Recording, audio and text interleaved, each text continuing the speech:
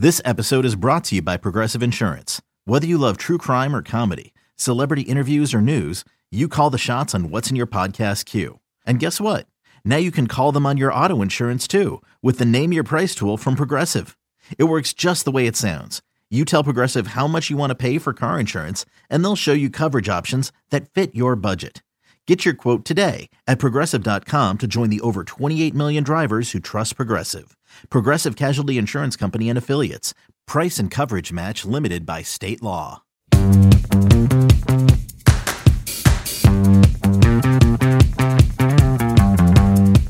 Welcome back to the MLB.com Ballpark Dimensions podcast. I'm your host, Mike Petriello, writer and analyst for MLB.com, joined by Matt Myers, MLB.com national content editor. No guest this week, so we're just going to get right into a couple of interesting things to talk about. We're going to wonder what the standings look like in this weirdo year and how they're maybe not as far off from expectations as we thought. Dig into the quieter thing that Fernando Tatis Jr. is doing well. Wonder what a world in which Jacob deGrom wins a third consecutive Cy Young might look like. By reader request, listener request, dig into the Oakland A's. And as usual, we will get into focusing on some interesting players you might not know enough about and some fun rants at the end of the show. I do want to start with the standings, though.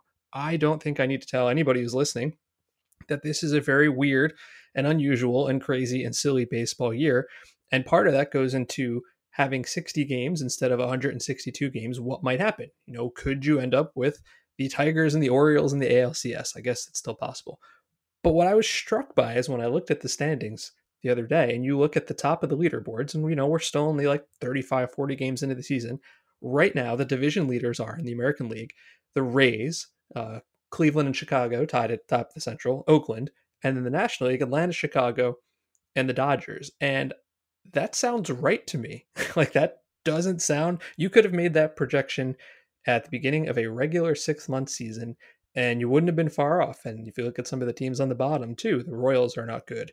The Pirates are not good. I know the Yankees are having a weird year. The Orioles are playing better than expected. But what do you think, Matt? I was sort of surprised, I guess, a little bit at how quickly things sort of looked like I thought they would. Well, I guess, you know, I can toot my own horn and say I'm not surprised at all because in the American League, those are exactly, I think, my picks for who was going to win the divisions. I definitely had the Rays, A's, and White Sox to win, and I know that I was perhaps mocked by you on this very podcast for maybe being a little early on the White Sox. But so far, that one is actually looking pretty decent. And I know that I had the Cubs in the NL, and I'm pretty sure I had the Braves and Dodgers as well. So I might be 6 for. I'm trying to actually pull this up now as we speak. I might be 6 for 6, but if not, I'm close. So I cannot say that I'm surprised about that.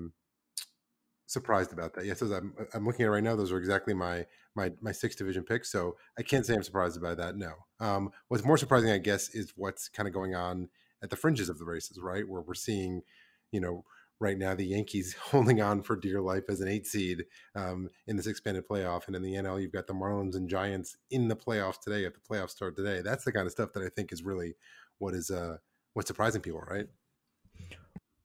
Yeah, I guess so. I mean, when I compare the opening day Fangraph standings to what we have now, right? And you just mentioned the Giants. So they are one of only 4 teams who are projected to be under 500 in an hour, over 500.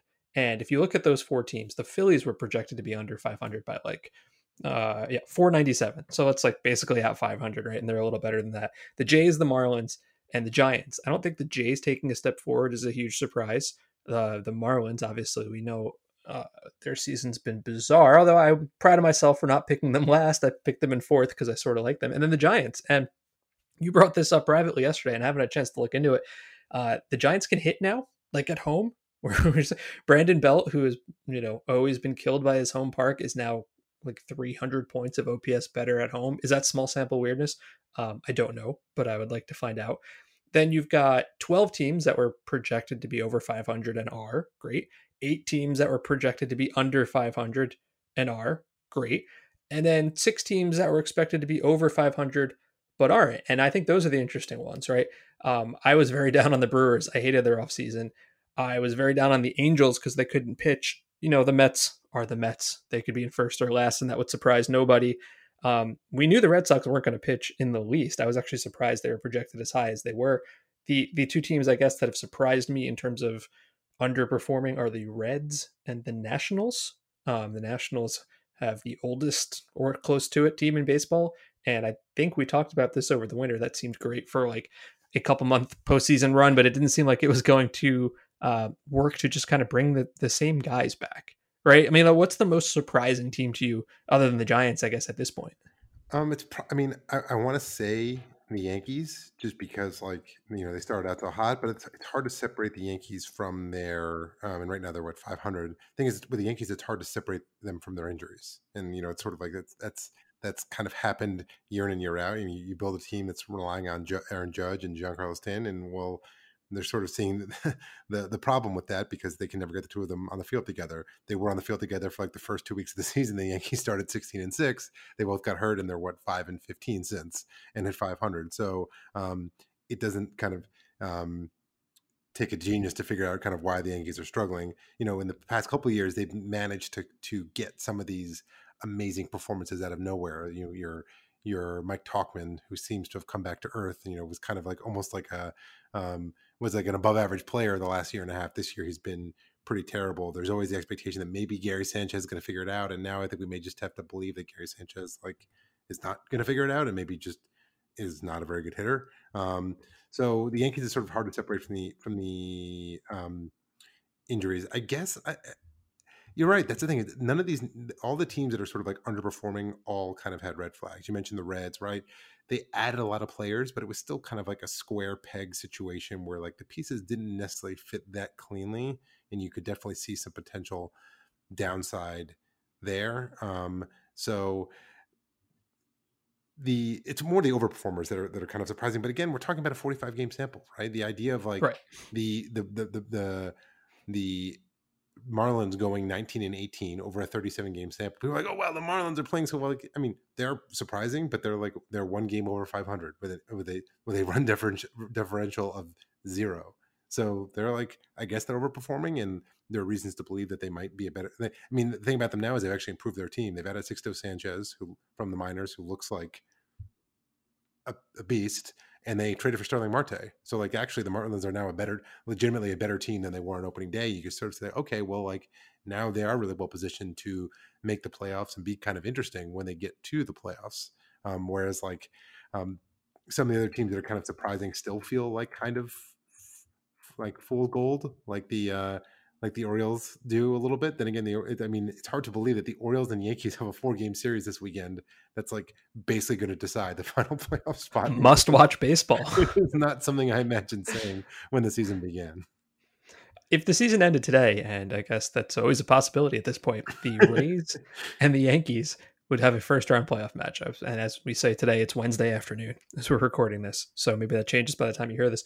How fun would a Rays and Yankees 3-game set be after all of the, back and forth garbage between those two teams so far this year? I would watch that, is what I'm saying.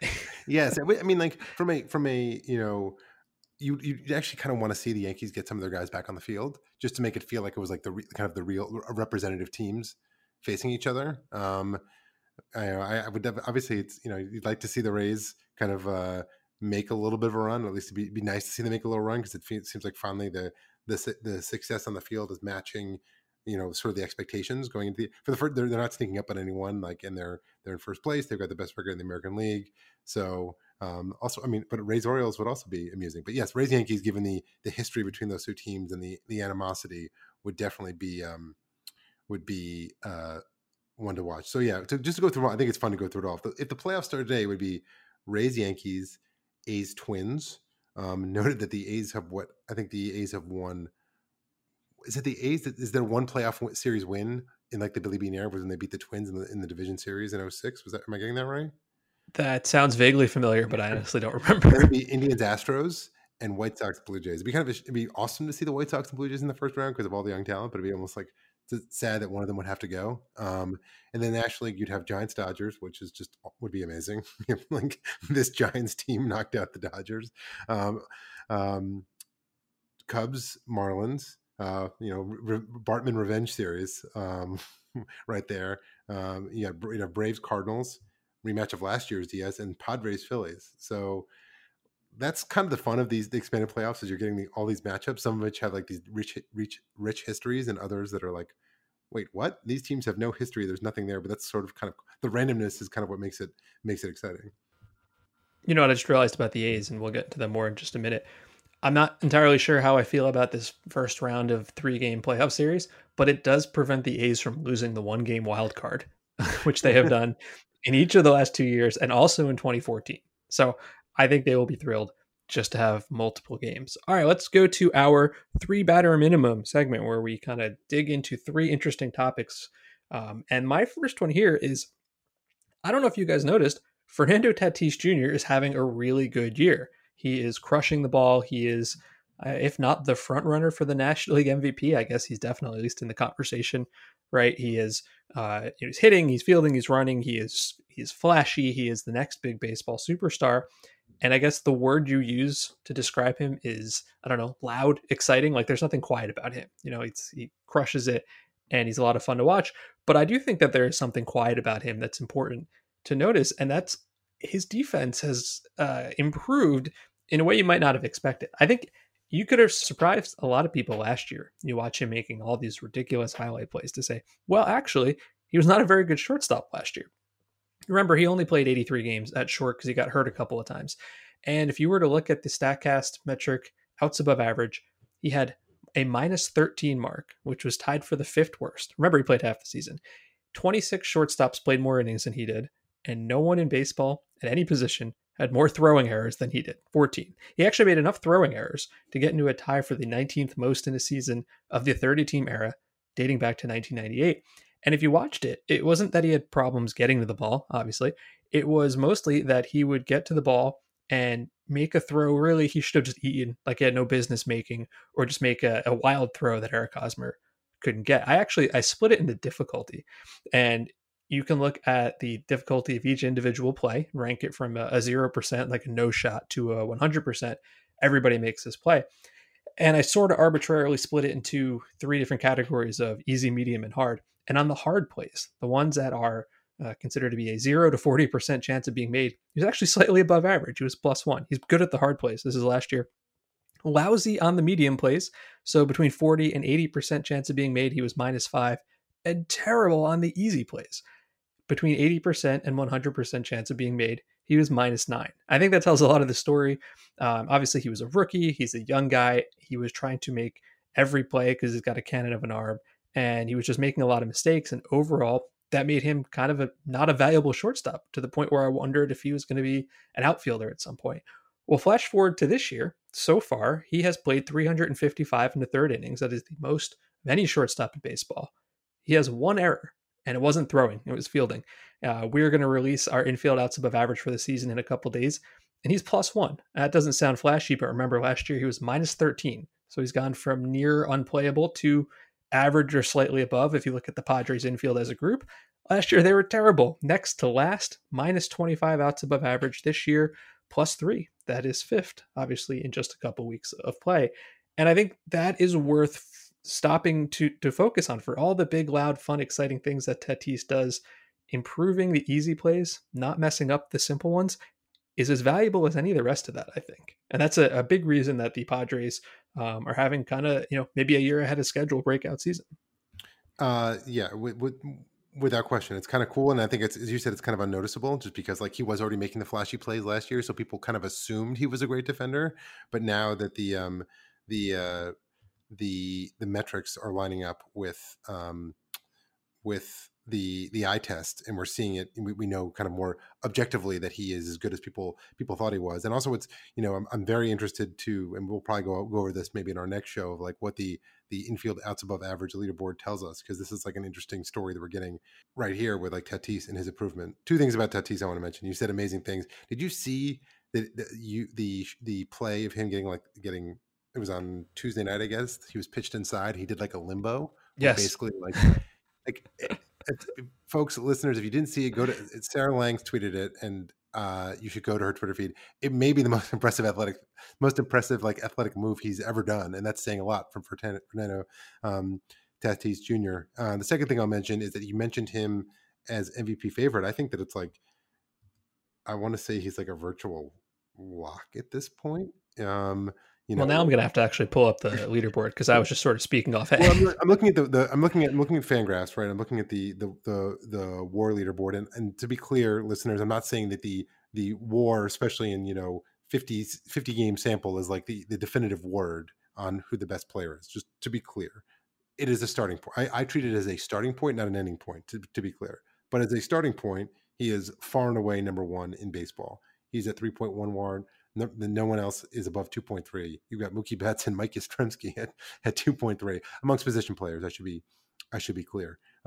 So I think when you factor in the fact that he's leading in Fangraphs WAR, the narrative is totally behind him. The Padres are sort of like the exciting like upstarts of the season.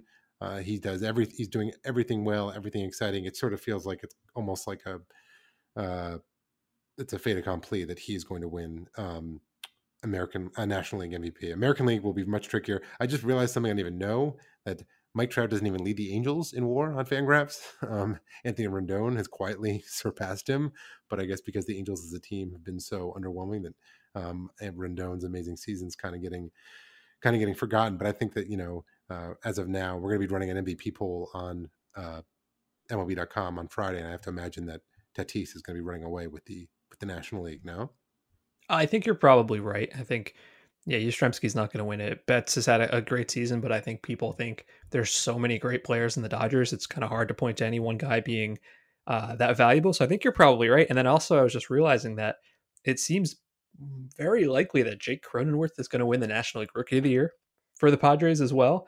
And so then I wonder who from the Padres can we get to win the National League Cy Young? Maybe this is Luis Perdomo's moment to shine. A man can dream. But no, if we're going to talk about the NL Cy Young, this is a very good segue to our next I'm topic. A professional podcast host. I almost did that on purpose. Do you think Jake DeGrom has a real shot of winning a third straight Cy Young award? He just kind of keeps on going. I remember an opening day where there were a couple guys who, their velocity was down. Obviously, we had the whole wonky summer camp 2.0 and all that, and his velocity was up. And so far this year, he has been, as usual, fantastic. He has a 1.69 ERA. He is striking out 13 per 9. His 38% strikeout rate leads National League starting pitchers. Again, he has won the last 2 National League Cy Young awards. And obviously, a lot can happen over the next couple weeks. But if you were to look at the other contenders in the National League, I think the main competition, I would have said 2 guys before the other day. I would have said Yu Darvish, who has been absolutely fantastic. And I would have said Max Fried, who's been great for Atlanta as like literally the only Atlanta starting pitcher.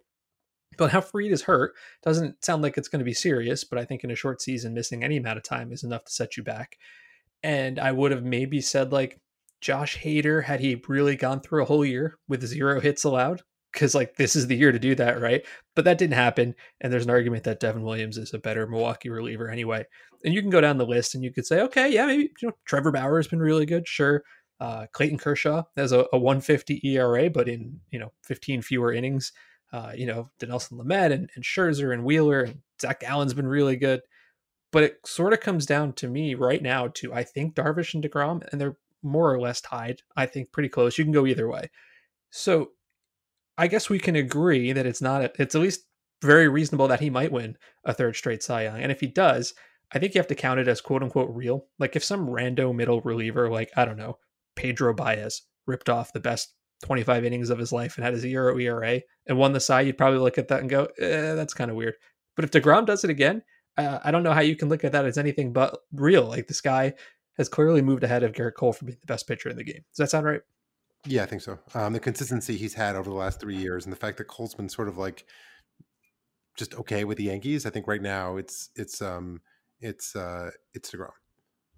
Well, so if he does win, then he will be one of the very few pitchers in baseball history to win 3 Cy Youngs. And if you do that, you are more or less guaranteed entry into the Hall of Fame. There are 10 guys who have done it, and 7 of them are in the Hall of Fame. Randy Johnson, Steve Carlton, Greg Maddux, Sandy Koufax, Pedro Martinez, Jim Palmer, and Tom Seaver. There are 2 more who are still active. That's Kershaw and Scherzer, who I think are both all but guaranteed to get into the Hall of Fame. And the final one is Roger Clemens, who certainly merits it, but obviously is not likely to get in for a variety of reasons. So here's my question. Jacob deGrom has not had a long career. He did not make his first opening day roster until he was 27 years old. He's already 32, despite the fact he's only been around for a couple years.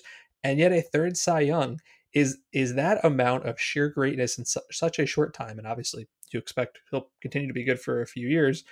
Can that overcome what is going to be, he's certainly not going to have the bulk that a lot of these guys who came up when they were 21. Like, it's maybe too soon to start talking about his Hall of Fame candidacy, but if he gets that third Cy, that's rarefied air, right? Like, you got to at least start thinking about it.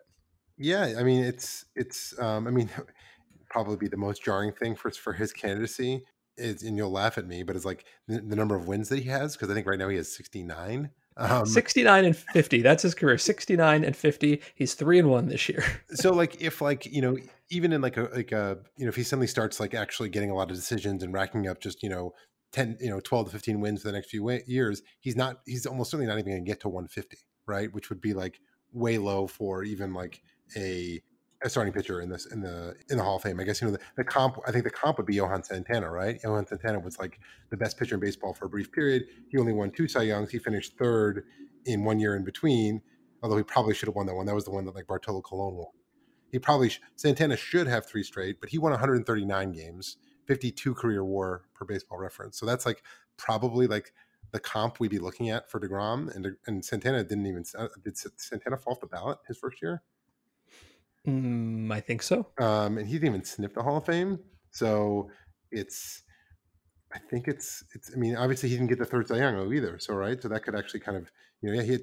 The thing working against Santana though was the ballot was when it was actually 2 years ago he was on the ballot. He only got 2.4% of votes.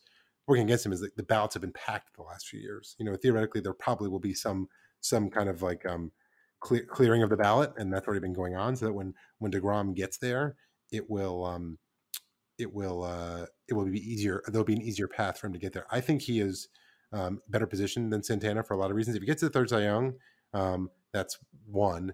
Two, the electorate's changing. Like, by the time deGrom is eligible, and this obviously assumes some level of dominance for what, like 5 more years? Maybe not like this, but number 1, number 2 star. If he fades into being like a number 2 starter over the next 5 years, right? You and I will, like, the voters are going to change. You and I will be voting by the time that deGrom is eligible. And in the scenario we're discussing, like, I think I would, very seriously consider him. And I think there are a lot more probably like-minded voters joining the ranks who would consider them for those reasons. You? Well, yeah, if and when we are fortunate enough to get the vote, which for me is, I think, 5 more years, and you're what, like 7? Yeah, something like that. I think deGrom will. I would. My guess is, assuming barring something unforeseen, he will. By the time I'm voting, he'll. We'll both be voting by the time he's eligible. Right. So he's 32 right now. He has started 179 games. He has about 1,150 innings and 35 wins above replacement. So I actually looked into all current Hall of Famers, and I tried to find what are the lowest minimums for those things. I actually found it harder than I thought, because there were some guys who are like, oh yeah, I think of Sandy Koufax as a starter, right? He actually pitched in relief like a lot early in his career. So it's sort of hard to draw the line of who's a starter and who's not a starter. And I sort of did it in pencil. But so he's got 179 games started. The fewest games started by a starting pitcher in the Hall of Fame is 230 by Dizzy Dean. If he's healthy, he's going to get to 230. And if he's not healthy, then we're not even having this conversation. The fewest innings pitched by a Hall of Famer overall, he's already passed it. It's 1,042 by Bruce Sutter, but obviously he's not a reliever. The fewest innings pitched by a starting pitcher in the Hall of Fame. Again, it's what's a starting pitcher? It's either Dizzy Dean with 1,967 or Sandy Koufax with just over 2,300. I think he'll get past Dean and closest to Koufax. And then the lowest wins above replacement by a starting pitcher in the Hall of Fame. I'm kind of discounting some ancient guys from the 19th century here, but 36.3 by Catfish Hunter. deGrom's already at 35, so he'll beat that by the end of this season. So if we're just looking at, like, is he better than some of the lesser guys in the Hall of Fame? I think we're going to have the answer to that by like next summer. And you're right. If he has 2 more fantastic seasons and then 3 or 4 good seasons after that, this seems like a pretty easy conversation to me. And if he doesn't, then we don't have to talk about it, because then he's not even close. Well, the standard for what makes a Hall of Fame starting pitcher is going to have to keep changing, right? Otherwise, no starters are going to, because no one's getting 200 wins, let alone 300 wins, right? So like even that's going to kind of there probably will be a pitcher between now and DeGrom. I'm not sure if one comes to mind off the top of my head, but he might end up being like the kind of like the big test case of like, okay, what does it take? Let's kind of like rip up what we think a Hall of Fame starting pitcher looks like. Let's forget about the workhorses of the 70s and 80s, which I think kind of just 60 the workhorses of like the 60s and the 70s and early 80s just sort of like I think warped people's perception of like what like what Tom Seaver and like Steve Carlton were doing is just like it's not possible anymore. So like we have to like and obviously we've been talking a lot about Tom Seaver in light of his unfortunate passing last week, and just like some of the numbers he put up. It's just like, I mean, he had, I looked at, this was like my favorite Seaver stat. He's the only pitcher ever who had a 5-WAR season at age 22 or younger and a 5-WAR season at age 40 or older. I mean, how is that I know that one for longevity and dominance? Like that was so like there's no one's going to do that. And DeGrom's extreme in his own right. I mean, he didn't debut till he was, as you said, till he was 26. But even a guy like Garrett Cole, who was the first pick in the draft and basically was like in the majors the next year and like a good pitcher who became a great one, like they're not getting to these benchmarks. So we kind of have to forget about them and rethink what a Hall of Fame pitcher is, because we're not going to just stop putting starting pitchers in the Hall of Fame, right? We basically have. I mean, well, I think at some point the swing in voters is going to change that, and that's true. We'll start seeing, even Kershaw, who is like, in the conversation for best pitcher ever, right? What's his current win total? I'm pulling it up now as we speak. Well, he's not going to get to like 300 or anything. Nobody's going to. That's sort of what I'm saying, right? Like, yeah, there's a argument for Kershaw, who's basically the same age as DeGrom, but obviously he's not. He peaked, as effective as Kershaw still currently is, and he's still very good. And he's been very good this year. He just hasn't had any durability for the last few years. He's seemingly peaked like, in 2015, but he's at 174 wins, right? And he'll probably get to 220, sure. Like, which is a big number. That's basically, that's sort of like that. That's essentially like going to be like the new high mark, right? The Kershaw, a guy who debuted at 20, was a star at 23 and dominant for a decade plus, is going to end up with like low 200s. And that's sort of how we rethink of like what like a high level win total can be. Yeah, anyone who knows me knows that I have no regard for pitcher wins and losses. And I think that's actually been exacerbated this year when I see some of the relievers who start a game in extra innings, and there's a runner on second. And if that run scores, it's an unearned run, right? Like it's not counted as an earned run. But that guy still gets the loss, which is hilarious. And I don't know why we bother doing that. 2 weeks ago, I went on vacation for a couple of days, and you filled in for me with Will Leach, which was a very good show, and you tweeted about it. And I saw someone reply to your tweet, paraphrasing because I don't have it in front of me. Why don't you ever talk about the A's? And I don't know if you were talking poorly about the A's or not talking about the A's at all. I feel like I talk about the A's a lot. Like I generally talk about the three teams I think I talk about the most are the A's, the Rays, and the Rockies, which I know are a weird combination. But because I always appreciate listener feedback, Matt is going to talk about the A's, and specifically, you want to focus on the bullpen. Well, because I was starting to dig into the A's, and I was like, well, what makes the A's special, right? And I think that like going into the season, my thought was like, oh well, Matt Chapman, he was actually my MVP pick in the American League. Womp womp. I mean, he's got 10 homers, but he also has a 276 OBP. The defense is still excellent, but 276 OBP, the whole MVP thing, that's not happening. And then you've got Matt Olson, who's hitting home runs, but also hitting 188. So like there, and Marcus Semien has a 277 OBP. So if you heard those things when this going into the season, you would have been like, wow, if Chapman and Matt Olson and Semien all kind of hit on the low end of their expectations, the A's aren't going to be very good at all. Can I interrupt you for 1 second? I'm looking at this now. Who's the best hitter on the A's this year? Robbie Grossman. Can't say I saw that one coming. I'm sorry. Go on. No, Robbie Grossman is like one of the, I feel like he just like my vision of Robbie Grossman is the guy who just sort of like gets like passed around AL teams and just sort of like appears in new teams. He's like off-brand Corey Dickerson. But he's always been a pretty good OBP guy, and he's definitely been a very good OBP guy this year. 394, but also slugging over 500 and having a really nice year. So anyway, if you'd come into this year and said, okay, if the A's are going to succeed, it's going to be because Chapman, Semien, and Olson really carry them, right? Well, no, those guys have all been actually pretty bad, and yet And yet the A's are they're now like 6 games ahead of the Astros in the loss column, 4.5 in the standings. And I was like, so what? How are the A's doing this? Well, as it turns out, their bullpen has just been, and I knew it was good, but it was like, as I dug into it, I was like, oh wow, it's been really good. They have by far the lowest bullpen ERA in baseball. They're at 2.09, which is almost a half run better than number 2, the Dodgers, who are 2.55. I also found comically the Phillies are 30th at 7.24. Yes, that's right. The Phillies bullpen is a full bullpen ERA is a full 5 runs higher than the A's. The Phillies obviously made some trades to try and address that at the deadline. They've been playing very well, so I don't think that's a true reflection of the Phillies bullpen. It's just comical to look at.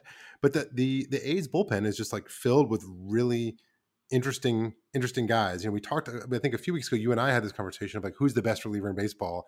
And at the time I sort of was like, well, I think that like objectively speaking, it kind of comes down to, when you consider like current performance and like 2-year track record, it probably comes down to Nick Anderson versus Liam Hendriks, as silly as that sound. And since we had that conversation, Nick Anderson got hurt and Liam Hendriks continues to just like be a dominant reliever. He's got a 1.47 ERA. His expected ERA based on StatCast, like batted ball, quality of contact, and strikeouts and walks, is 2.32, which is basically the same as last year when he was arguably the best reliever in baseball. So this is no fluke. He's got a 40% strikeout rate, a 4.4% walk rate, so he strikes out everyone and walks no one.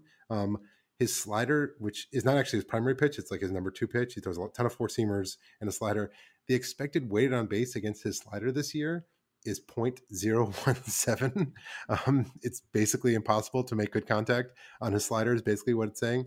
So they've got Liam Hendriks, a strong argument now as the best reliever in baseball. And the other guy who really stands out to me as interesting is Jake Diekman, who I feel like he had a moment like 3 years ago, I think maybe when he was with the Rangers, where he had like a stretch in a couple months where he was like the flavor of the month, like great new reliever. I feel like if we were doing like our Let's Discover a Guy in 2017, Jake Diekman would have come up. But he's had some struggles. But this year he's thrown 15 innings, has not allowed a single run. And that's not a fluke. His 2.52 expected ERA is in the top 5% of the league. So he's really been one of the most dominant pitchers. And what's fascinating about him, the walks are still a little bit high, still walking 16% of batters. So that's the kind of thing that in a tight playoff game might give you a little bit of pause. But the thing about him is that he changed his slider during the year this year, and he did it from the Pitching Ninja on Twitter. David Adler wrote a great piece about this on MLB.com, that basically when the season began, Diekman had was throwing more of like a traditional slider with 7 inches of horizontal break. And then he saw the Pitching Ninja tweet Chaz Rose slider. And you've probably heard us talk about Chaz Rose slider on this podcast. He's on the Rays. I don't even know how to describe Chaz Rose slider. It's like, calling it a Frisbee slider doesn't even do it justice. It's like, it's a wiffle ball. It's like a cheat pitch, right? How would you describe it? Frisbee from hell. It moves like a foot horizontally. So Diekman tweeted at the Pitching Ninja. He was like, "Hey, can you show me that Chaz Rowe grip?" And the Pitching Ninja has like a Dropbox folder with like photos of pitch grips. And he tweeted it back at Jake Diekman. And Jake Diekman has basically changed his slider during the season and is now getting it was like 7 inches of horizontal break. Now he's getting like 15 inches of horizontal break, and has he's basically trying to emulate this like crazy Chaz Rowe slider. It's not exactly the same type of movement, but it just speaks to the weapons that pitchers now have at their disposal, not just the modern technology in their own clubhouses, but also like people on Twitter at their disposal who tweet GIFs and can allow them to change their repertoire on the fly. And so you've got Hendriks, you've got Diekman, and they also have a bunch of other JB Wendelken is really good. Yusmeir Petit is reliably solid. They have this huge, the big X factor is also Birch Smith, who they got from the Giants in the offseason, who was basically a nobody, who's increased his spin rate, and maybe that's related to him hurting his arm. He's been excellent this year. He might be back for the playoffs. It's a little unclear, but I look at the A's, they're starting pitchers. There was a lot of talk, this year Frankie Montas, Sean Manaea, Jesus Luzardo, it's going to be a great young rotation. Those guys have been okay. Some of them, their like underlying metrics suggest that maybe they're better than their ERAs. But it's really been the bullpen that's kind of carrying the team, while the starting pitchers, the supposed stars of the team, the starting pitchers and their trio of infielders has really struggled. Yeah, who's the best starting pitcher for Oakland this year? Is it actually Chris Bassett? Which is kind of surprising because, Fiers has been fine. Montes, as you said, I kind of expected big things because he was so good last year before he got suspended, and he hasn't been that great. I'm out on Sean Manaea just because the velocity is never there. And when you look at the bullpen, as you said, Hendricks, obviously, but it's just like sort of a random collection of guys because you have these two veterans in Joaquim Soria, who's been around forever, and Yusmeiro Petit, who's really been around forever. He's been around so long, he was once traded for Carlos Delgado. He's been around so long. I looked this up. You want to remember some guys? Because we're about to. His major league debut came in a Florida-Pittsburgh game in May of 2006. Do you know who the left side of the infield was for the Marlins that day? Hanley Ramirez at shortstop and Miguel Cabrera at third base. Those are some guys. This was a particularly dark time in Pittsburgh history. Jeremy Burnitz was in right and Jason Bay was in left, and Jose Bautista was the leadoff man at third base, and Yusmeiro Petit got into that game. I kind of hadn't noticed until we started talking about this how good JB Wendelken has been. He's sort of like, just a guy, but I remember last year, every time I would look up like the expected statistics from StatCast, like who's striking out guys well and preventing walks and preventing loud contact, and he always popped near the top. And they just never seemed to prioritize him. So I thought maybe it was a small sample size thing. So it's kind of cool to see how great he's been.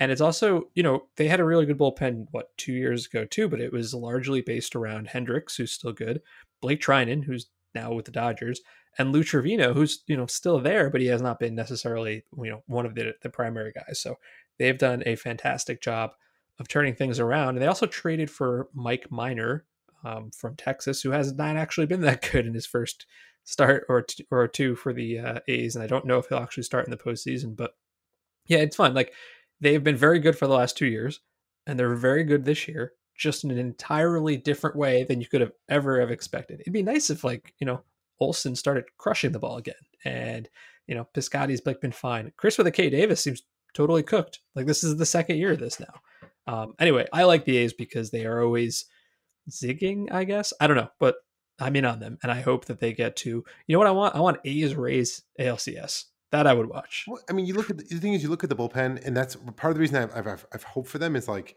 it's because it's a bullpen, but it's deep. Like they like in a because especially this postseason with so many games, you're gonna have the first round of three best of three, and then the best of 5 and 7 and 7. Like, they're not gonna have to rely on just like 2 relievers or 3 relievers. Like, they can go like 6 or 7 deep and like really cycle through very good relievers in every game, even if they need to get a lot of innings, because I don't expect their starting pitchers to go deep in games.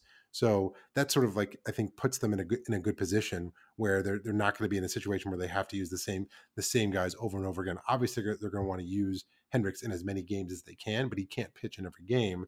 So they still have Soria and Diekman and Wendelken. So it's like, is it Wendelken or Wendelken?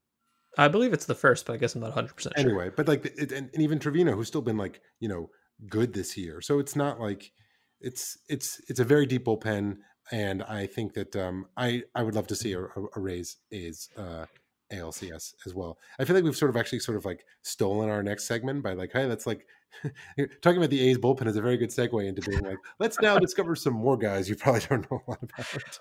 Well, I made sure that my guy this week was not a nameless reliever. I have a nameless catcher. I want to talk about Pedro Severino of the Orioles, a team I guess we're going to have to focus on more soon. I want to know if Pedro Severino is just a guy or if he's a capital letter, a guy. He signed with the Nationals a decade ago in 2010 as an amateur free agent, spent parts of 2015 through 18 with them, 282 plate appearances, a 48 OPS plus. It seems like your typical third catcher, right?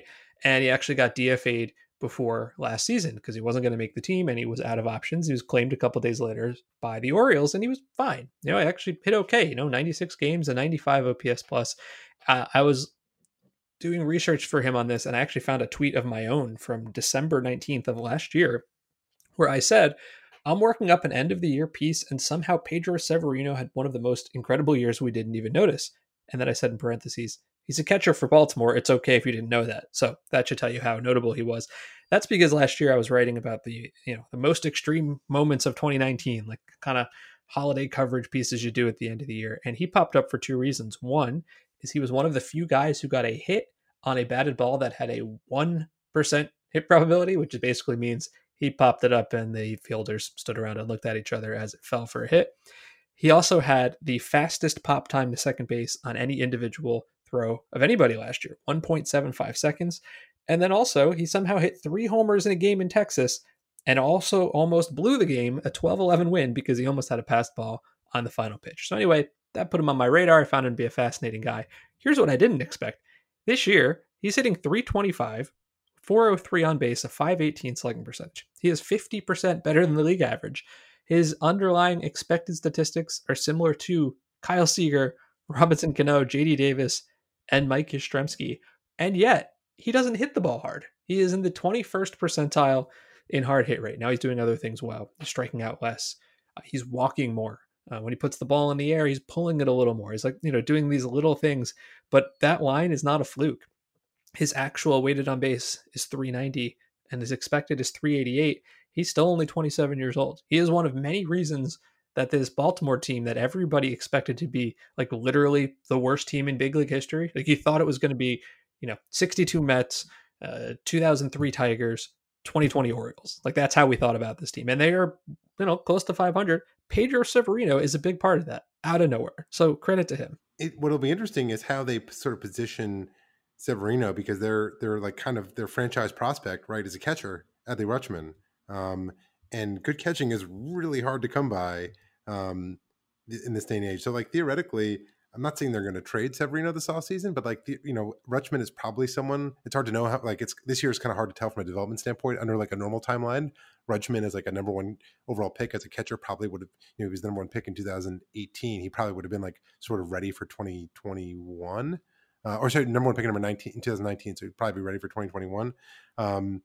So it'll be interesting to see how they position Severino with Rutschman on the way. They're obviously not in a rush to move him because he is he's under club control. He hits arbitration for the first time this offseason. So he's got 3 more years of club control, but that also could make him really valuable as a trade chip. And I don't know if he will ever be more valuable than he's going to be this offseason. So, but either way, you're right. What that is? What? That's a good problem to have. Exactly. That is a good problem to have indeed. The Orioles are sort of, they're similar to the Giants, the team I'm about to talk about, with like they're kind of surprised people with a bunch of kind of like breakouts by like not mid-career players, but guys in their like sort of like mid to late 20s that are kind of coming on in ways that you wouldn't have expected in with the Orioles, guys like Santander and Anthony Santander and Pedro Severino, and then you have a team like the Giants where like Mike Yastrzemski has taken a huge step forward, and then you got a guy like Austin Slater. Austin Slater is a guy who his name popped up over the weekend because he hit a leadoff home run against Madison Bumgarner, and Madison Bumgarner's first game pitching back in against the Giants. And Austin Slater, coming into this year in 544 career plate appearances, had 1.1 career total WAR per Fangraphs. This year, in 68 plate appearances, he has 1.1 WAR per Fangraphs. So in 68 plate appearances, he has equaled what he had done in 544 plate appearances. And he's interesting. When you go on like the leaderboard for like barrels, which I always like to do, barrels, which is like the Statcast metric for like the optimal way you could hit a baseball in terms of exit velocity and launch angle for the likelihood of getting a extra base hit. He's, in terms of barrels per plate appearances, he's among the leaders. Granted, he hasn't not been an everyday player. He's been hurt a little bit, and that's kind of, so he does not qualify. But among players, of the 388 players with 25 balls in play, his 10.3% barrels per plate appearance is 21st. So that's obviously a small sample size, but it's real, as real as can be, I guess. And the thing you notice about him when you start to dig a little deeper is that he is someone who's, tried to, not to get all like 2017 on you, but he's like seemed to have joined the launch angle revolution, so to speak. Last year, His average launch angle was 3.4 degrees. This year, 13.9 degrees. So he's getting the ball in the air, and he's hitting 328, 426, 603. They spot him a little bit. I mean, I think they saw him as kind of a platoon player. His overall line against righties is pretty good. He's got like an 800 OPS, but he's also has a 421 batting average on balls of play against righties, so it feels a little fluky. Against lefties, however, he's hitting 400, 516, 800. So he clearly is a bit of a lefty masher. One thing I found interesting about him as well is that he went to college at Stanford. He was a 8th round pick in 2014.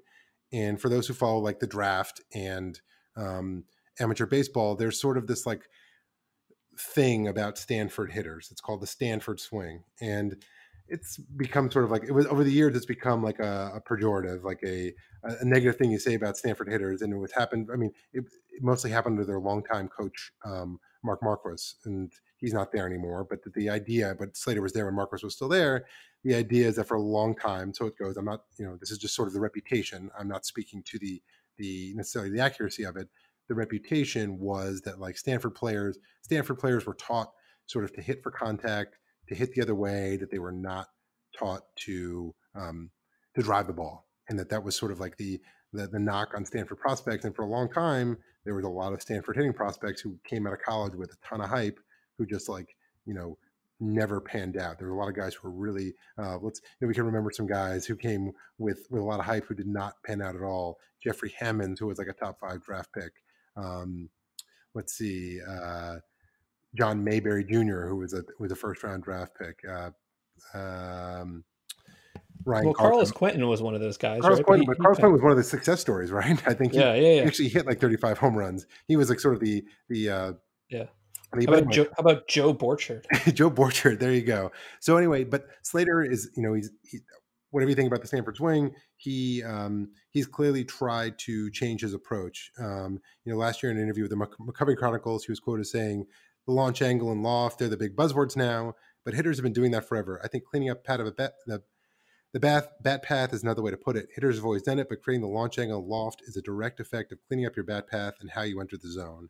In the same article, he talked a little bit how he was kind of taught to sort of chop wood, and that he was sort of just instead of trying to like chop down on the ball, just trying to keep a smooth swing through the strike zone. And again, we're talking about a small sample here, but if you're looking about players who sort of open your eyes a little bit in terms of the quality of contact that they're making, Austin Slater jumps to the top of the list. And when you look at reasons for why the Giants are surprising, I think he's a huge reason why.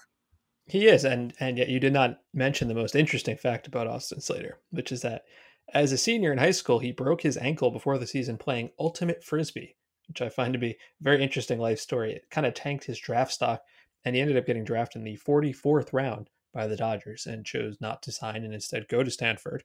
And I guess that has worked out for him. All right, we're going to finish off with our purpose pitch, our closing rant. And I'm glad, Matt, that you just mentioned barrels, because this one's going to be so much about barrels. I feel like we need to have stronger opinions on who gets to be nicknamed barrels. Let's stick with the Giants. Donovan Solano is having a really good year for the Giants. There's no question about that. He's got a 353 average.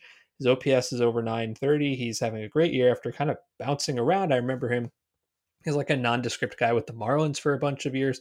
I don't remember the 9 games he played for the Yankees in 2016, but I guess he did. So great. Good for him. He's having a good year, and he has been nicknamed Donnie Barrels. So as Matt explained, a barrel is a StatCast term for perfect combination of exit velocity and launch angle. To go a little deeper, it means you have to have on a given batted ball an expected average of at least 500. So it's got to be a hit half the time, and an expected slugging of 1500. So it's got to be a powerful hit. Right? Barrels are, the guys who crush baseballs hit barrels. Donovan Solano has a 353 average. That's true. He's also got just 7 barrels this year. The leaders have over 20, and he's in the 29th percentile of barrels. I reject this name for Donovan Solano, and this isn't the first time. Back in 2018, Blue Jays backup catcher Luke Maile, who has a 304 career slugging percentage, got the nickname Lukey Barrels because he had a couple of big walk-off hits. Stroman tweeted about it, and he went so far as to wear Lukey Barrels on his jersey for Players Weekend. The year before, in 2017, Pat Valaika, who had a couple of big hits for the Rockies that year, was nicknamed by Bud Black Patty Barrels. He has a career slugging percentage of 412. And I say no. I say none of these guys deserve the distinguished nickname of barrels. And then I thought to myself, well, who should it be? Should it be the man with the single season barrels record, which I forgot to look up, but I'm pretty sure is Aaron Judge from a couple years ago? Uh, Aaron Barrels doesn't really roll off the tongue. And I don't know, Aaron Barrels feels like he manages a Fuddruckers in Ohio or something, and Judge is hurt all the time anyway. Should it be who has the most barrels of the season? Right now, that's Fernando Tatis Jr. Fernando Barrels doesn't sound great either, and I actually feel like that undersells all of the great things that Tatis can do. Should it be the most barrels since we began tracking this in 2015? Now, here it gets interesting. Only 3 hitters have had at least 300 barrels in that time. Number 3 is JD Martinez. Okay, that's a good one. Number 2 is Mike Trout. He's not going to be Mikey Barrels because he's so good at literally everything else. The most barrels since 2015, 329 by Nelson Cruz. Nelly Barrels? That sounds good. And that's what he does. He doesn't play defense.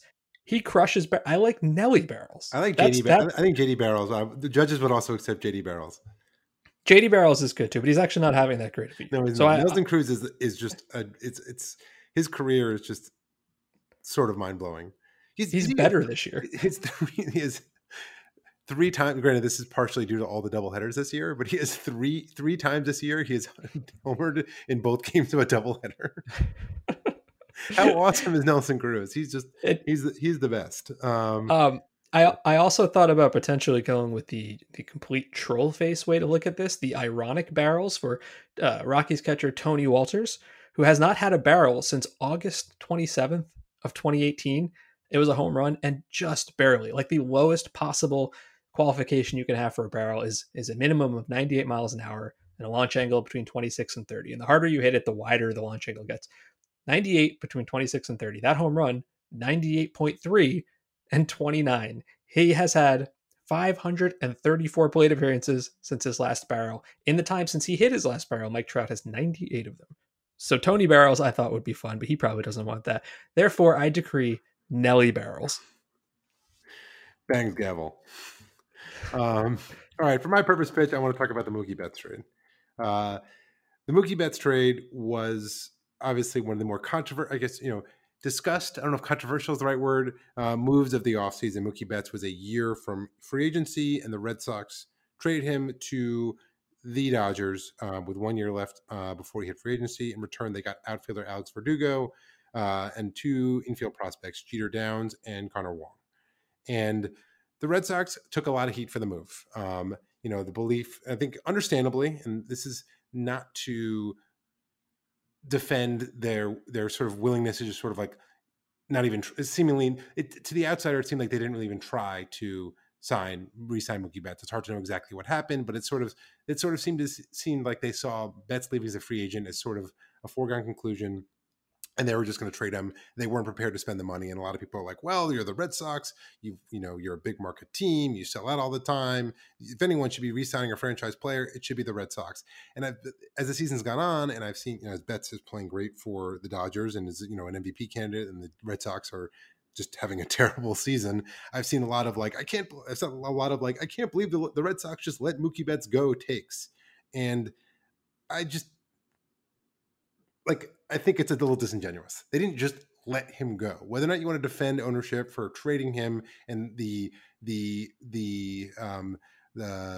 whether they got enough for him, they didn't just let him go. They made a trade. They traded him with 1 year before free agency, which in baseball history is like a pretty common thing that happens more often with small market teams, but it does happen with big market teams. I mean, the Dodgers traded Mike Piazza in his year before free agency. Mike Piazza, the guy who was friends with Tommy, whose dad was Tommy Lasorda was his godfather. Tommy Lasorda's godson, Mike Piazza. They traded Mike Piazza a few months before free agency. The Mariners traded Ken Griffey Jr. a year before free agency. This happens all the time. They did not just let Betts go. They added talent, and they also cleared some sort of fairly dead money on their payroll by moving David Price in the deal as well. If they felt like it was a long shot, they were going to re-sign Mookie.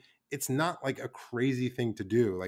We also don't know how they want to run their team. They may say we want to run, it's just kind of unknowable. And also, let's not forget Alex Verdugo, who they got in the trade, has been really good this year. He's hitting 311, 370, 523. He leads the AL in doubles. He has a 136 weighted runs created plus, where 100 is league average. So that's like a really good young piece who's, I think, his second year. So they'll have him under club control for like 4 or 5 more years.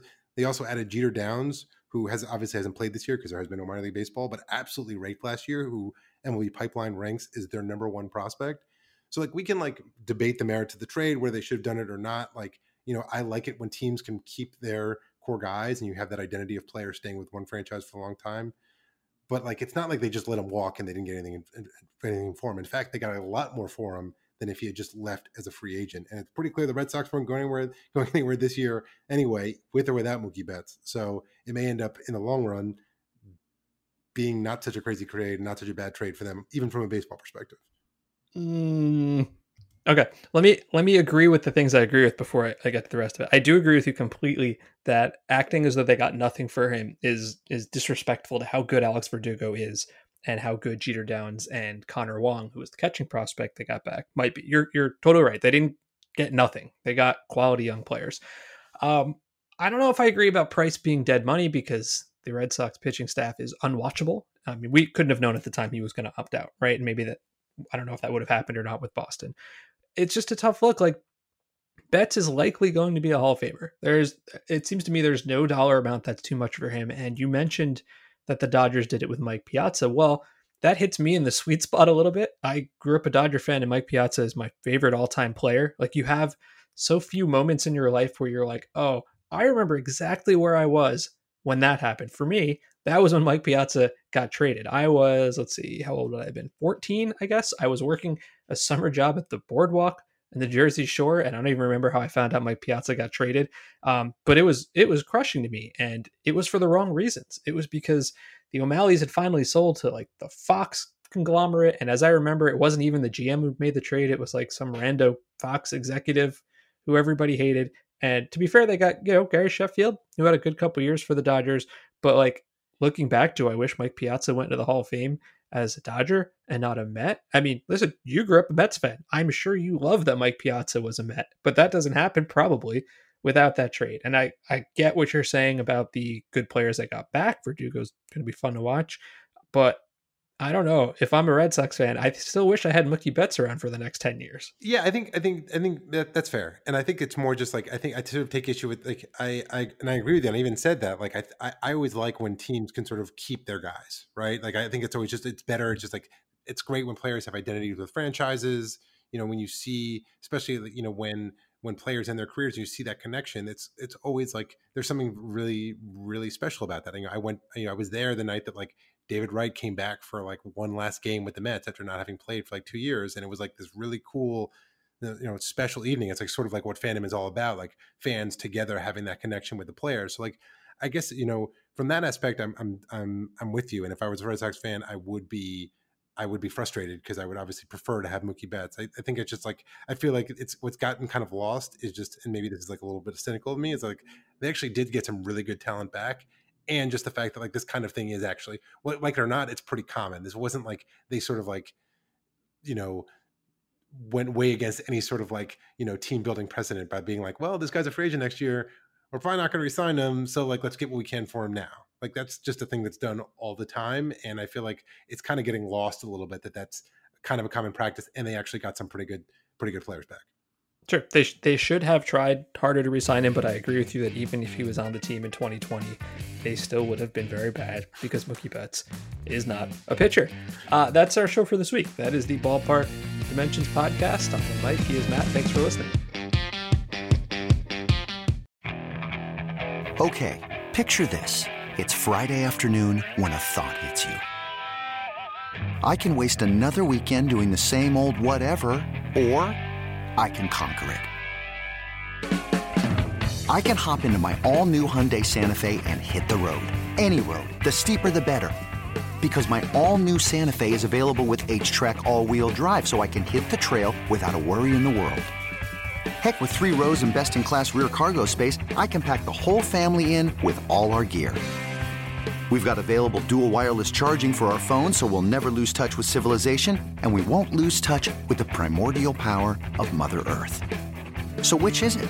Waste the weekend or do something a little more epic and conquer it in the all-new Hyundai Santa Fe. Visit HyundaiUSA.com or call 562-314-4603 for more details. Hyundai, there's joy in every journey.